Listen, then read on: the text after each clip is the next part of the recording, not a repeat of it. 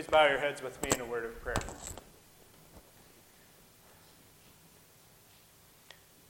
Lord Jesus, be present among us now. Through your Holy Spirit, unite us as one.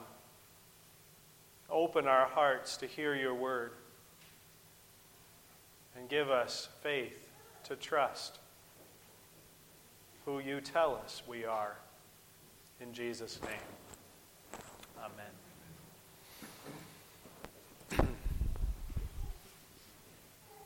I don't know about you, but I have a lot of names. You have a lot of names. Have you noticed this? I think as you grow in life, you gain more and more names. When I was a child, my name was Jimmy, actually, to most people. If you go back to Boyden, Iowa, and talk to the folks at St. John Lutheran outside of rural Boyden, Iowa, they will no doubt say, "Oh, yes, Jimmy, we knew him." And then I'll say, "It's Jim now."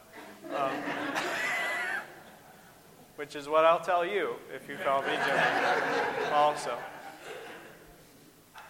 But at that time in my life, I was Jimmy. I was also the pastor's kid. I was Jess and John's little brother. How many of you have been somebody's little brother or sister? Yeah. As I grew up, one of my goals at that point in my life was to go somewhere where nobody knew my family. Not because I didn't love them, but because I wanted to be me. I told my mom that all the time. I'm my own person, Mom. You can ask her when she comes. She's the one that reminds me that I used to tell her that all the time. I'm my own person. I wanted to be who I was. But who I am was always defined by who I'm related to. The same is true today. To you, I'm often just pastor, right? That's okay. That's who I am. To some of you, I'm dad. To some of you, I'm Jim, a friend. When I go to the schools, they look with that quizzical look at me, and I say, "Yeah, I'm Hannah's dad," or Isaac's dad, or Abby's dad, depending on which class's parents I'm with at the time. We are defined by our relationships. We're defined by who we are with. They become who we are. And this is important for us today as we look at this gospel that's before us. This gospel that tells us of Jesus' baptism in such a strange way, doesn't it? Luke tells us of Jesus' baptism, and he doesn't even tell us about the baptism itself. He just says, when all the people were baptized, and Jesus also was baptized. Oh yeah, that happened, right? That's all he says. When all the people were baptized and Jesus also was baptized, he was praying. What was he doing? He was talking. He was talking to God. And God told him, "Luke, I am your father."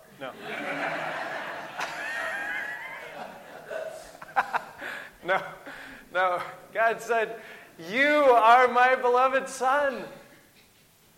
With you I am well pleased." Oh my gosh. What that must have been like for Jesus to hear. That's the voice he heard as he was praying. That's the voice he heard as he was in relationship. That's the voice he hears as he goes to his heavenly Father. That's the voice that leads Jesus later on to say to his disciples when they ask, "How might we pray? Could you teach us how to pray?" He says, "When you pray, say, 'Our Father.'" You see, Jesus knows who he is because in his baptism, that relationship that matters most is defined. And there's two relationships that are defined there. One, when all the people were baptized and Jesus also was baptized. First relationship for Jesus in his baptism is one that connects him with all those who are baptized. My dear brothers and sisters in Christ, that means that Jesus is also connected with you. When all the people were baptized, how many of you have been baptized? You've been connected with Jesus. Jesus also was baptized. When all the people were baptized, Jesus also was baptized. That relationship matters. He enters into the same thing that we are part of. You are connected. And when Jesus' disciples said, Jesus, teach us to pray, he said, Our Father. Because in Jesus' prayer, that relationship matters. You are my beloved Son. You are my child. That's the voice that we begin to understand in our prayer. Out of our baptism, we are connected to one another. And God proclaims to us, you belong to me. What good news. What good news. Life-changing news for us. The real life-changing news is yet to come for us. Because that voice goes on to say, not just you are my child, with you I am well pleased. With you I am proud. I love you. I rejoice in who you are. Jesus knew that about his parent. Our earthly parents, as an earthly parent, sometimes I don't know that I communicate that well enough. We try, we work at it, we know that there are things that our children do that we say, well, I'm not very pleased about that. But as we do that, what do we say? I still love you. It's not you I'm not pleased with. With you I am well pleased. With you I rejoice. Yesterday in the Skinny on the Sacraments, we had a chance to talk for just a bit about infant baptism and about how as children we are born and immediately we are brought to the font. And those words are spoken to us before we even recognize them. And I've always made this connection. I think it goes back to somebody in my candidacy time that was where we were talking about this, where it really became clear for me.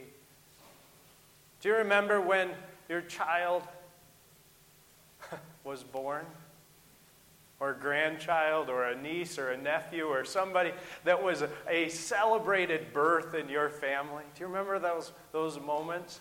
Do you remember when you first brought your child home, whether that was from a birth or from an adoption or however that happened, when they came home, the first words out of your mouth are never, oh, I so hope you become, in my case, a Lewis. We never would say that. Oh, I hope that as you grow up, you learn what it is to be a Lewis. No. We say, you are mine. Let me show you what it is to be part of this family. My dear friends, this is our baptism. Before Jesus even did a single thing in the Gospels, this is before his ministry begins. He hasn't started to do miracles yet. He hasn't called disciples yet. He hasn't said, guess you know what he's done so far? He's done what every good Jewish boy has done. He was born. He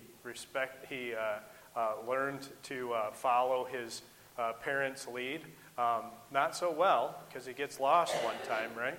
That is a story. And so they come back, and they find him, and he's learning the Torah, he's learning the story. But before he's done anything that would call us to recognize that he is beyond, he's baptized.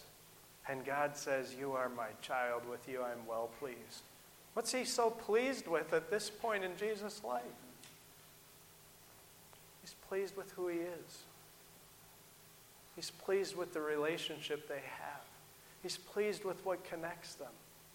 My dear friends, God is pleased with that in you. We always want to make it about what we do, but God wants to make it about who you are. God says who you are, first and foremost in his mind, is his child. Nothing you can do will change that. But knowing it just might change everything you do. I can promise you, if we had enough time and we went around the sanctuary this morning and asked you to share the stories of what makes your family unique, you'd all have them. You'd say, we'd be laughing, we should do that as a potluck someday. That's the question, right? What makes your family unique? Share those stories with somebody else, and then we'll just tell stories all afternoon. Because there are things about family that make us unique. But here's the thing, folks. We are family by God's promise, by God's word. We all are unique. We all are part of his special family that knows and does things in a way that without God, we just don't do it this way. It's not that God doesn't want others that aren't doing it this way to be part of his family, but we're not living that way. God calls us and says, before we've done a single thing, "You are mine, you belong to me. This is how I understand you. You are my child." It's who you are. And in that word, we are dared. We are dared to trust that word enough to say, I'm going to live that way. I'm going to live not as one who hopes to be called one of God's children someday, but as one who is. I'm going to live not as one who hopes I do enough that God says you can be part of my family someday, but one who is already part of his family so that I don't have to worry about whether I get it right or wrong, and I can risk loving in the way that I see my Father loving. I can risk forgiving in the way that I see my Father forgiving. I can risk serving in the way that I see my brother Jesus serving. I can risk being connected to every person that Jesus says you belong, because you know what? I belong. It's who we are. And our brother Jesus shows us first and foremost. And Luke tells us, when all the people were baptized, Jesus also was baptized. And this is the word that leads to, in our prayer and our relationship with God, you are my beloved child. With you, I am well pleased. But what if I get it wrong? With you, I am well pleased. But what if I forget? With you, I am well pleased. What if with you, I am well pleased.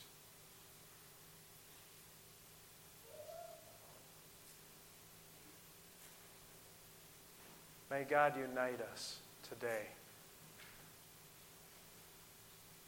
May he unite us not because of us and what we do or how well we understand or what we think we are becoming, And God, unite us by his Spirit that falls fresh on you to remind you who you are. The beloved, the child,